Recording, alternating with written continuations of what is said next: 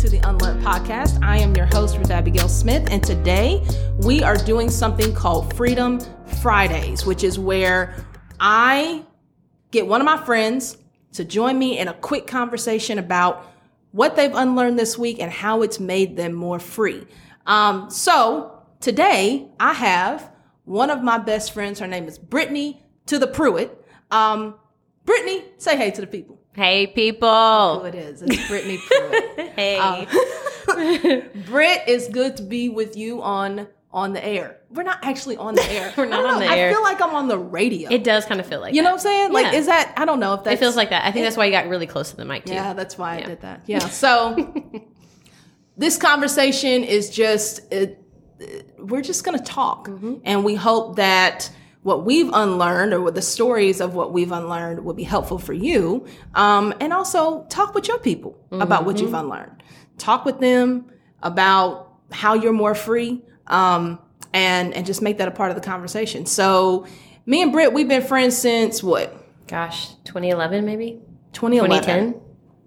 2010. Yeah. One of those years. We joined Hope around the same time. Funny story with that. Don't know if you want to share it. It's fine. Yeah, we don't have time right now. It's supposed to be quick. It's supposed to be quick. We'll do that later. Another day. Oh, yeah. So you are doing worship leading. Yes. You are a wife, a mother. Mm-hmm. You do a little speaking. Mm-hmm. You do hair products. You're with Monet. I am. So you're like a serial entrepreneur. Sure. Out in the world. I'll take that. Out in the marketplace. In the marketplace. That's it. I love it. Yes. I love it. So Britt, let's just talk about so we talk on a regular basis, several times a week, hang out on a regular basis. And so we've been talking recently about some of your experiences within the religious context. Mm-hmm. And we'll have a longer conversation about this later, but I think this is really interesting. What it is that you have recently been unlearning about your relationship with religion. Can you just talk about that a little bit? Yes. Mm-hmm. Yeah, I think I'll say this first. It feels weird getting free. Mm-hmm. When you have lived in bondage for so long and innocently. Mm-hmm. But yeah, I think this is a lot of people's stories in the South, but you hear grew up in church, you hear that a lot, but that's my story, saved at a young age, and just saw the world with a black and white mentality for so long, which is what legalism or religious mindset does. It just kind of keeps you in a box. God is in a box. Everything is in a neat box. Anything outside of the box is bad. Yeah. So that's kind of a way to describe it. So over the years, I've been learning that no, actually there's gray too. And in fact, not only is there gray, but Jesus lives in the gray. And if we want to be where Jesus is, then we need to live in the gray. And in the gray, it's not cookie cutter, black and white. It's very easy. You can pick a side or this side, this versus this. But then with gray, there's a wrestle, there's tension, there's seemingly contradictions. But that's where Jesus lives. And I think that's where truth and freedom are found. So that is the recent journey I've been on, probably within the last maybe 5 years, but especially with these last several months. Mm-hmm. God has just been opening up my eyes to what he's delivering me from, but then also giving me eyes to see it where other people are in bondage. If that makes sense. So what's uncomfortable about that for you? At first it was having to admit that, ooh, this is not... This is harmful. This isn't good but I think now what's uncomfortable is being zealous to see other people free, but knowing that I can't force them to be. And the journey of that is a process, just like with the Lord, with me. Yeah. But I have a zeal now of, don't you see this? And I want to, I want to take the blinders off everyone else too, or I want God to, but yeah. I think one of the most beautiful things is to see someone's perspective of God change and perspective of Christ change, because if we're honest, so much of what we were taught really has kept us bound. Like it's kept us in bondage. Which is a weird thing to say because it's not like that was on purpose. Like you said, it's unintentional. Yeah. But it's true. Yeah. And it is hard to unlearn some of that stuff. And especially when it impacts relationships, or it impacts the way you're seen, or it impacts how you communicate with people. And so you've been like as of like a weeks or hours or days, right? Like experiencing a little bit of all of that. Like, for sure. What has that process been like for you? Uncomfortable. Just a lot of wrestling. I think going back to even part of that, but also what you said, what has been uncomfortable about that is also feeling like you're in the minority of believing when maybe it should be the majority of thinking. So even with the church, I'm not even talking about anybody outside the church, with followers of Jesus, when you feel like your eyes are being opened, but maybe the majority around you is still blind, you may feel it's those questions of maybe even second guessing sometimes. Yeah. Am I really seeing the truth? That's uncomfortable to feel like you're going up against a big mountain of voices who believe otherwise. But yeah, it just a lot of wrestling, trying to have patience with myself and grace for myself these last couple of weeks. Also learning how to trust God's voice and take a step of faith, even if I'm afraid of what that decision will cost me. Yeah. That's been a lot of like what these last couple of weeks have looked like. Yeah.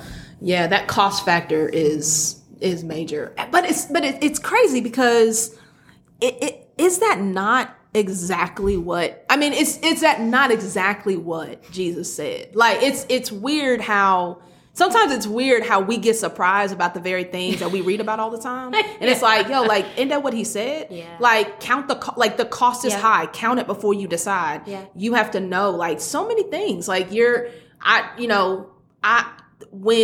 I'm involved, relationships are going to be severed. Yeah. Like, when I'm involved, you're going to have to die to some things. Yeah. Like, that's real. Mm-hmm. And then we sit here and have the audacity to live it and be like, oh Lord, what's happening? And it's like, yo, like I told you should have thought about that before you say yes. But I think also, like, because we watched the show The Chosen, and you've been watching it more recently than me. But one of the things that we both said we like about it is how authentic it is, how real it is, and how like the lives of the disciples are kind of unpacked in a way that where you can really see yourself. Yeah. And so what you just described as far as the feeling of going up against, like, you have like these few people that are going up against the masses, and like not just physical masses, but masses of like history of knowledge and the law and experiences, and they're coming with something that's different. Yeah.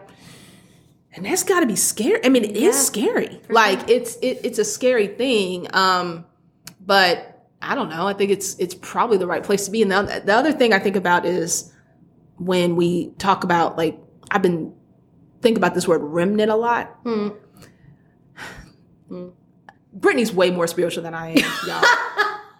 I'm really not. I mean, she just is. She's deeper. She lives on the bottom of the ocean. I live right above the surface. Okay, that's just how that goes. But so I'm using this term remnant. It's surprising me because it's not a word I would typically be using. But it has been on my, like, I've been thinking about it. It's like the remnant is like there. It's God has always, Scripture has always said, like, there's going to be a smaller group of people who really get it. Yeah. I mean, even the scripture of narrow is the way that leads to life, and a few will find it. That's it. Yeah. So it's just, I think it's really interesting how you said, like, I feel like to some degree I'm alone. Like, and it's like, am I off? Like, because I seem like nobody else is really getting it. But I think that's almost the indication that's saying, no, you're not. Because it's not like it's in your head. I mean, we have text to support that. Right. It's not like you're making this up as you go. And I'm doing things that I don't want to do. Like, so 100%. I think sometimes that's an indication too. Not sometimes, a lot of times that's an indication of like, Jesus is leading me to do this, because if it was up to me, Brittney would not do this, because Brittney would be too afraid or too self-conscious. Yeah. So I think that helps me too. And you feel more free. So talk about the freedom on the other side of it. I think one thing that comes with it being, one thing I like to say, and you may hear me say this in other conversations, but I'm a recovering Pharisee. That's what I like to say. People like to say I'm in recovery. Yeah, I'm in recovery from legalism and religion. Fantastic, yes. So, because at my core, like in my worst state in my flesh, I'm the worst Pharisee ever. One of the things I heard someone say before is you see sin first. When you see people, and when you see yourself, you're the hardest on yourself and you're hard on everybody else, because you see sin first, and you always see what's wrong and what should be right according to the law. So now it's freedom is allowing me to see people and not sin first. Wow.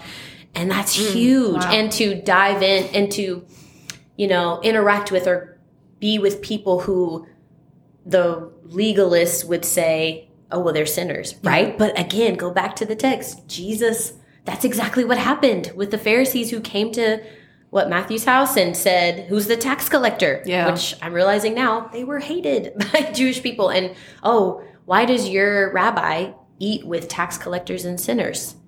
Right? And how he was saying, like, I've come for the lost. I've not come for those who think they've got it all together. That's right. And that's another thing, like, it humbles me, because with legalism comes pride that you know it all. And so no one can tell you anything, but I think therefore also you're hindered from the Lord even revealing himself to you and moving by the Spirit, because you're just going by the rules. Yeah. And so now I feel like I'm also free to hear his voice more, to see him move more, and to get him out of the box. That's the biggest thing that I'm learning is he's not in a box anymore. I'm being challenged to, okay, if he wants to speak through a donkey, if he wants to speak through, right, which he did, if he wants to speak through, I don't know, a moment in this time in something I see on the floor, like I can get him outside of this little box, or even with someone who doesn't believe the same things that I believe. Yeah. Like, who's to say? Wow. Yeah. So that's the biggest thing is the box is being demolished. And that's pretty. Man, that's powerful. Yeah.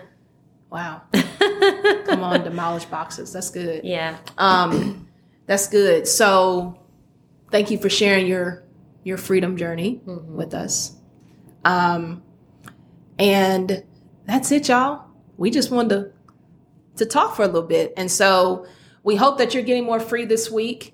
And we hope that you continue to unlearn.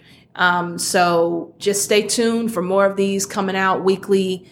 We want to be able to share a little bit about where we are, so that you can be helped where you are. Freedom Fridays.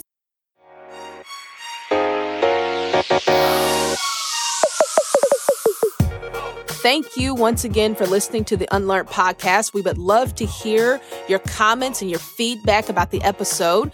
Feel free to follow us on Facebook and Instagram and to let us know what you think. We're looking forward to the next time when we are able to unlearn together to move forward towards freedom. See you then.